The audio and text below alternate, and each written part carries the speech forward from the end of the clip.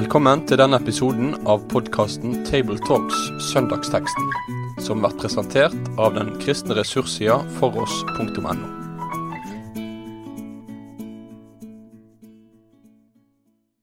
Ja, da ønsker oss velkommen til et nytt opptak i Table Talks, og det er Stavanger-gruppa med Sofie Braut, Øyvind Solheim og Jan Helge Årseth som er samlet her.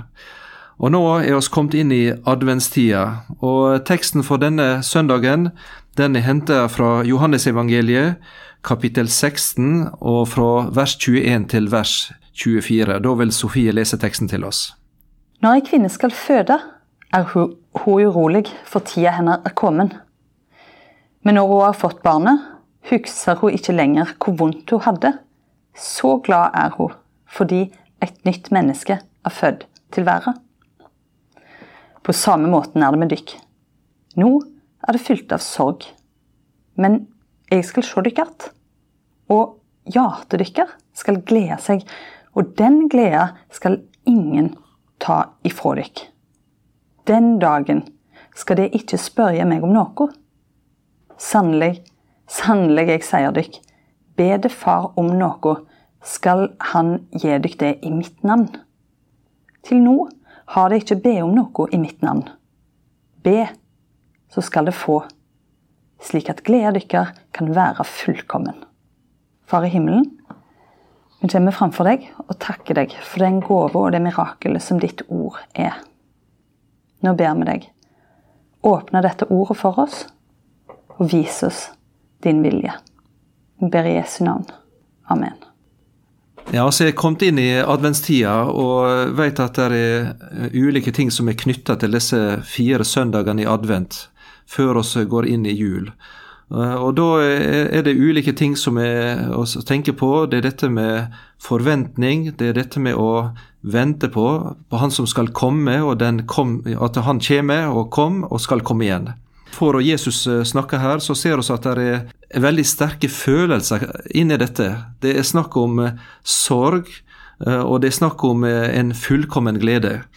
Og så har jeg snakket litt om hvordan jeg skal finne en tråd eller tema i dette, og kommet fram til at en kan ha det som fra sorg til glede, eller gjennom angst til den fullkomne glede. At det kan være en tråd som kan passe inn i nå i adventstida, og knyttet til denne bibelteksten fra Jesus. Det første som vi møter i Jesus i undervisning her, det er dette med kvinner som skal føde. Men vi må kanskje si litt om denne sammenhengen som disse ordene er sagt inn i, for det er en litt lengre tale fra Jesus og en litt lengre forklaring her. Så kanskje jeg må si, hva er det slags tid, og hva er det som er omkring? Det er jo skjærtorsdagsnatt at Jesus har denne undervisningen eller talen, og han snakker en del om at han skal gå bort, at han skal lide og at han skal dø, og disiplene de forstår ikke helt hva han snakker om, og det snakker han som at han skal gå bort, det fyller dem med sorg. De blir lei seg, de blir redde, urolige. Hva skjer nå? Skal du gå bort fra oss? Og det er jo den settingen Jesus snakker dette inn i, da. At de blir urolige og forstår ikke helt hva han snakker om. Og rett forut for den teksten som vi leser, så er jo disiplene der med mange spørsmål og en forundring over det Jesus sier. Og det er jo noe vi kan kjenne oss litt igjen i også her. Det er jo ord som du, Jan Helge, sier, de skal forstås på flere plan, og det er jo noe av det som ligger i det profetiske, det som både adresserer situasjonen her og nå, og som også gir grunn til å løfte blikket. Og det er jo spennende, men det kan jo også være litt frustrerende, ser vi både for disiplene når de hadde Jesus der, og kanskje for oss også som møter teksten her. Og når vi berører disse tekstene, så ser vi altså dette følelsesregisteret som er dette veldig spennende som ligger i den, fra gråt og sorg og angst og til denne fullkommen glede, og kanskje speiler det nettopp Gud, som ikke er på en måte en slags kald, hard skjebne som går og tikker i vei, men det er en levende Gud med sitt følelsesregister, som kjenner på både sorg og på smerte, og ikke alle minst en uendelig kjærlighet til den skapte verden. Så Gud er veldig tett på når det gjelder dette, og så får vi et blikk inn i dette Jesu forklaring også. Nå er det knyttet noen løfter til dette, og skal komme inn på det som Jesus gir, Men i alle fall i den sammenheng som teksten har gitt oss, som du Øyvind så det altså dette at Jesus skal bort, og oss finner også løfte her om at han skal komme igjen, og oss finner løfte om talsmannen eller den hellige ånd som han skal gi til de kristne og de som tror. Så alle disse tingene ligger i dette. Men Jesus han snakker her om denne kvinna som skal føde, og nå både Øyvind og meg, oss vel kanskje tenker at oss født, men da som fedre, og kanskje Sofie, du har vel enda tettere erfaring på akkurat det som Jesus bruker her, den bildet eller den metaforen som han løfter fram for oss. Absolutt, både når en har stått på siden, men også for meg som har født 3 barn, så kjenner jeg jo veldig sterkt på denne billedbruken til Jesus her, og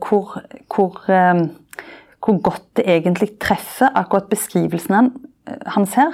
Når hun har fått barnet, husker hun ikke lenger hvor vondt hun hadde, og jeg tenker det jo en virkelig skjærsild å gå gjennom det og oppleve det at du føler egentlig at nei, nå tar det nærmest helt slutt her. Dette her, det på en måte ingen vei utenom, men du tenker nærmest at du, sånn som noen sier, jeg trodde jeg skulle dø. Altså det en veldig sånn sterk opplevelse, men den ufattelige glede, og den sånn som Gud har skapt oss også, med alt som skjer i kroppen, sier at du glemmer det, og kommer liksom over i en helt ny fase, og blir bare veldig opptatt av det nye livet, og det nye som har kommet til. Så det bildet jo enormt sterkt her, og det sier jo noe om styrken i det en går igjennom dette som så desperat, og som munner ut i noe så overveldende og nytt, og det virkelige livet da.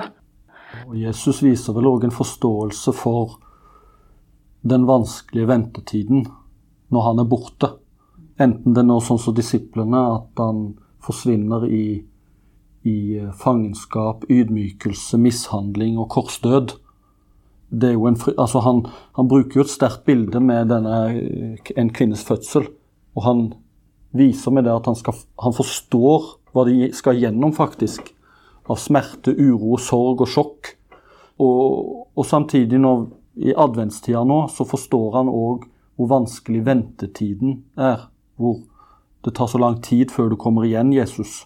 Så dette med fraværet, dette med sorgen over at ens elskede borte, at hvor blir du av, hvor du hen, den tydelig Jesus forstår når han viser denne sammenligningen med fødsel her. Ja, for disiplene synes å være veldig engstelige for å miste Jesus veldig konkret. Altså de ønsker at han skulle fortsatt være til stede fysisk, slik som han hadde vært nå, tett på dem i denne 3-årsperioden de hadde vandret med han. Og de ønsker på en måte at han skulle fortsatt være slik, være den fysiske og den som var der hos dem i Galilea. Men det tydelig at Jesus sier at det vil ikke være slik fremover. Han skal gå bort, og så vet du at han taler om sin bortgang og sin korsdød, og dette vanskelig for deg å skjønne og forstå da. Og slik sørger det også nå, sier han, denne ventetida som du var inne på, Øyvind, den preget av angst og uro og mange bekymringer og sorger. En ser ikke så tydelig og klart hvordan det skal bli.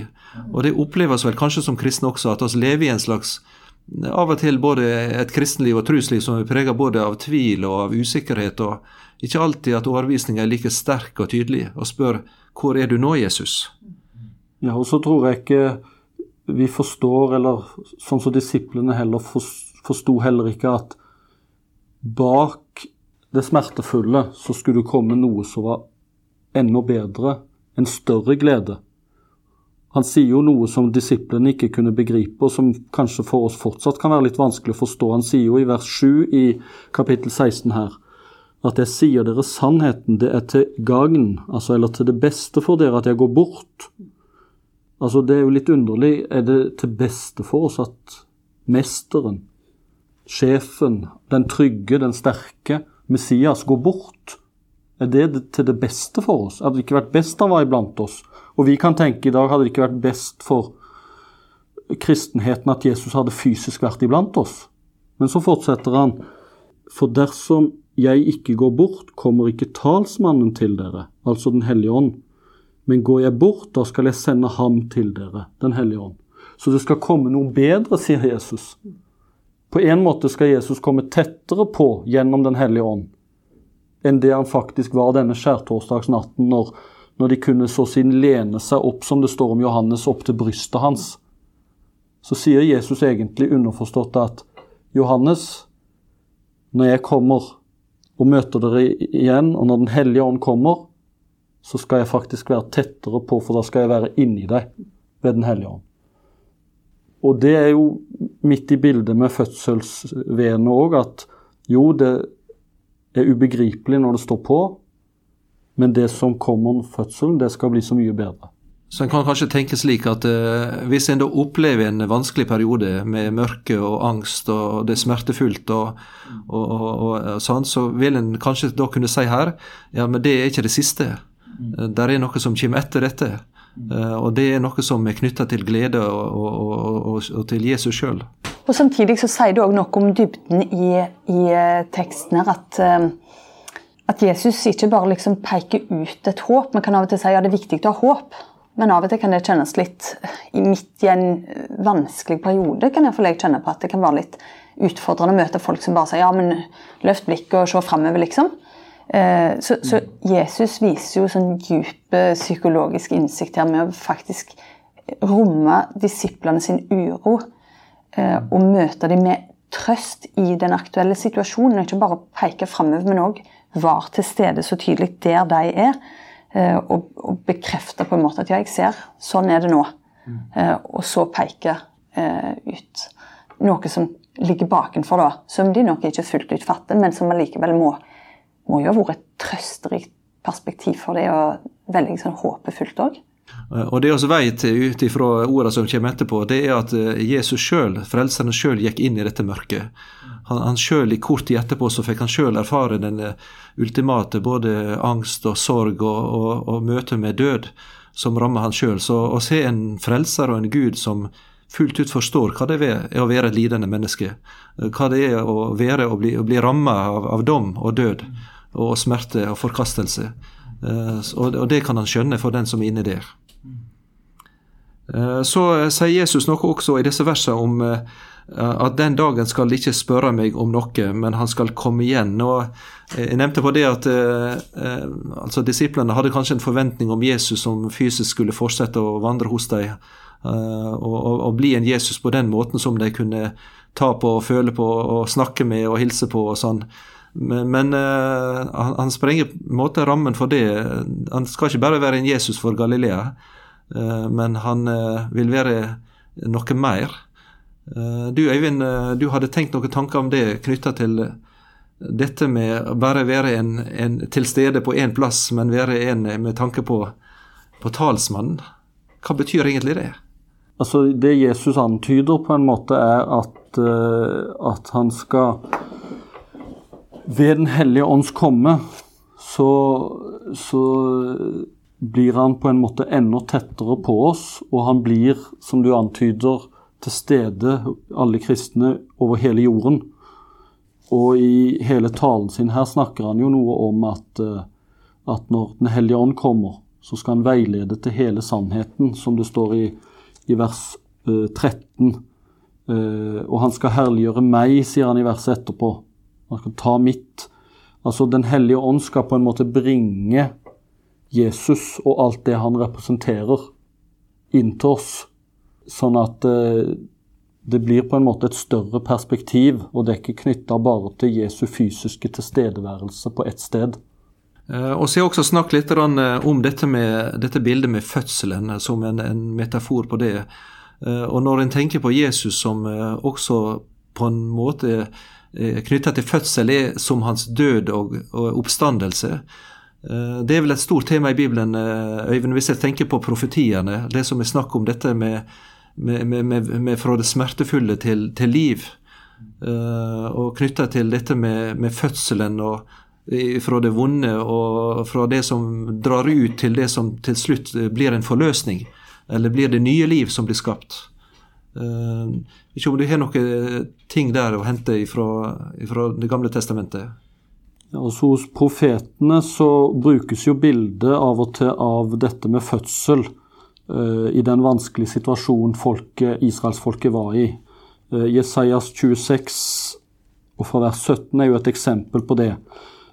Og der det jo tydelig at på en måte en skal gå gjennom vanskelige tider som en kvinne i fødselsveier. Og så det oppstandelseshåpet som på en måte hos profetene det som ligger fremme som håpet gjennom dette vanskelige. Liksom en kvinne i barnsnød vrir seg og skriker i sine veer. Når hun skal føde slik, gikk det for oss, for ditt åsyn, Herre. Slik begynner det hos Jesaja der, og så vrenges det over til at så å si forløsningen når fødselen skjer, det oppstandelseshåpet. En gang når oppstandelseshåpet skal realiseres. Så det jo kanskje det Jesus spiller på også når han snakker til disiplene om dette, for det står jo her i vers 22 at men jeg skal se dere igjen. Altså han står opp, og håpet et faktum. Det levende håpet et faktum. Det jo det som veldig trøsterikt også, men sånn, altså hele Bibelen forkynner på en måte sant om det smertefulle, og på en troverdig måte om at det en del av menneskelivet, og sånn verden etter fallet. Men det på en måte, kan man si, på samme måte en fødsel i forhold til andre smerter, en produktiv smerte. Det liksom ikke den håpløse, det som frarøver oss noe. Så det altså en smerte som resulterer i noe som midlertidig og så går over. Og det jo den virkelig trøsterike dimensjonen her, altså. Ja, og for meg så har det blitt litt flott at det altså når han bruker dette bildet med den vanskelige fødselen, når det står på, så på en måte virker det nesten håpløst. Og mørket for Israel, når profetene taler på en måte håpets ord inn, så det jo nattsvart. Det ser håpløst ut. Jeg har et dikt av en svenske som jeg synes litt talende i forhold til håpets tale inn i mørket. At det lyder sånn, Harry Blomberg så sier, ty efteråt skal du forstå, at just ved soloppgången natten särskilt kall, men så börjar fågelsången. En erfarer jo faktisk at fuglesangen begynner før det demrer av dag. Og sånn tales håpets ord midt inne i det vanskelige, midt i at en kan kjenne på Guds fravære. Jesus kommer ikke igjen. Men når du ser det i ettertid, så ser du at allerede da lød fuglesangen, allerede da lød håpets tone. Og disiplene, det jo det som Jesu poeng, at nå har dere sorg og smerte. Men like en fødsel, så vil det så å si være glemt når fødselen et faktum. Og så midt inne dette, med tanke på det en oppi og det en inni, og denne vanskelige perioden, så bringer Jesus inn noe om at du har en å gå til, med alt som ligger der på hjertet og din situasjon. Og da tar han opp dette med å bønne, og han nevner på dette med bønn i Jesu navn, som veien da. Hvordan tenker oss omkring det med bønn og bønn i Jesu navn? Hvordan skal en be på rette måten og knytte det opp til slik som Jesus tenker det? Jesus antyder jo her i alle fall at det en ny situasjon etter at fødselen et faktum, så å si. Altså etter at Jesus stått opp, så sier han at nå så skal dere få be i mitt navn. Det kommet en ny situasjon. Forhenget i tempelet revna når Jesus døde på korset. Veien inn til Faderen åpen. Til Maria Magdalena så sier Jesus i hagen at gå og si til mine brødre, min far og deres far, min Gud og deres Gud. Slik som Lina Sandell synger i sin sang, det sant at Jesus min broder, og at himmelens arv meg hører til. Det blitt en ny situasjon hvor nå, sier Jesus, så skal dere få be i mitt navn, og be til min far. Komme til han direkte. Det blitt en ny situasjon etter Jesu død og oppstandelse. Jeg har vært på Åna kretsfengsel et halvt år som betjent, og Det som jeg så der, kanskje som et bilde på dette for meg, så var det at en celle i et norsk fengsel, den er slik at på innsiden av døra så er det bare en glatte plate. Der er ingen dørklink eller nøkkelhull. Men der er ved dørkarmen en plass der en kan klemme, en grønn knapp var det der da, som gir beskjed om at en har et behov, eller en har et spørsmål, en har noe som en trenger. Og jeg har av og tenkt på dette med bønn i Jesu navn, at en kan få komme med Jesu navnet. Da er det en som har nøkkelen og som kan låse opp, der en selv står og hamrer på en lukket dør og en ståldør og ikke kan bryte gjennom, så er det en som er makt til det, som kan åpne opp for en og som lukker en inn, altså inn med tanke på det en har både av synd og smerte og vanskeligheter i livet likevel. Så en har en frihet, der er åpne dør i Jesu navn, som gjør at Jesus ser her at han er knyttet dette med Gud, ikke bare Gud, men han er far for oss, og at oss får på grunn av Jesus, og det han er og hans navn får være barn, og komme direkte til Guds fang, opp på hans fang da. Hebreerne 4, kapittel 4, vers 16, der snakker han om at denne ypperste prest som er åpnet vei for oss, Jesus Guds son, slik at oss kan få gå fram for nådens trune med frimod, og få hjelp av miskunn og finne nåde til hjelp i rette tid. Så den døra som var stengt og lukket for oss, den er nå vid åpen, og inntil han som er far for oss. Det kan oss få gå. Det er jo nettopp disse her flotte sluttsatsene her i teksten også, som på en måte henger igjen.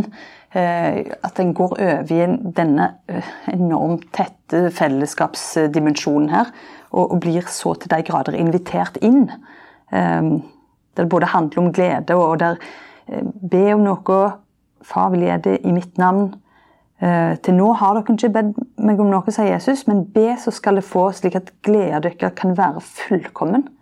Det er jo en sånn, så du sier, døra står på vid vegg, og en blir invitert inn. Så det er jo en helt nye ære for fellesskapet, for tette bånd her da, med en hellig ånd, og med bønn i Jesu navn. Jeg hadde i Tanzania på bibelskolen Wama, der jeg var, en jente, hun heter Paulina, og hun hadde opplevd i sitt liv at på grunn av at hun ønsket å bli døpt og bli kristen som tenåring, at hun ble innelåst av sin egen far i et lite rom i en hytte. I 1 år så bodde hun i ensomhet, uten vindu og helt i mørke, fikk bare vatten og mat. Hun var 14 år, og jeg har hatt henne som elev i 3 år, og jeg spurte av og til, hva er det gjort med deg? Er du bitter på far og på det livet gitt? Og det hun svarte, det var alltid det at jeg hadde en å gå til, og det var Jesus. Så hun opplevde denne jenta fra Tanzania at i en mørk hytte innelåst av sin egen far, som i et fengsel, så var hun ikke alene, men hun hadde en med seg dag og natt som tenåringsjente som hun kunne snakke til og ga hva med henne, og som hun hadde med. Og så har jeg prøvd liksom å lokke fram dette om det, ja, men det er ikke så enkelt. Nei, hun sa det at jeg opplevde at om min far ble imot meg, så hadde jeg en far i himmelen, og han er gode. Det opplevde hun gjennom å trua på Jesus. Be, og det skal få, så det dykker glede kan verte fullkommen. Det er Jesu svar til oss, og det gode evangeliet inn i ventetida. Med det sier vi takk for følget for denne gang. Finn flere ressurser, og vær gjerne med å støtte oss på foross.no.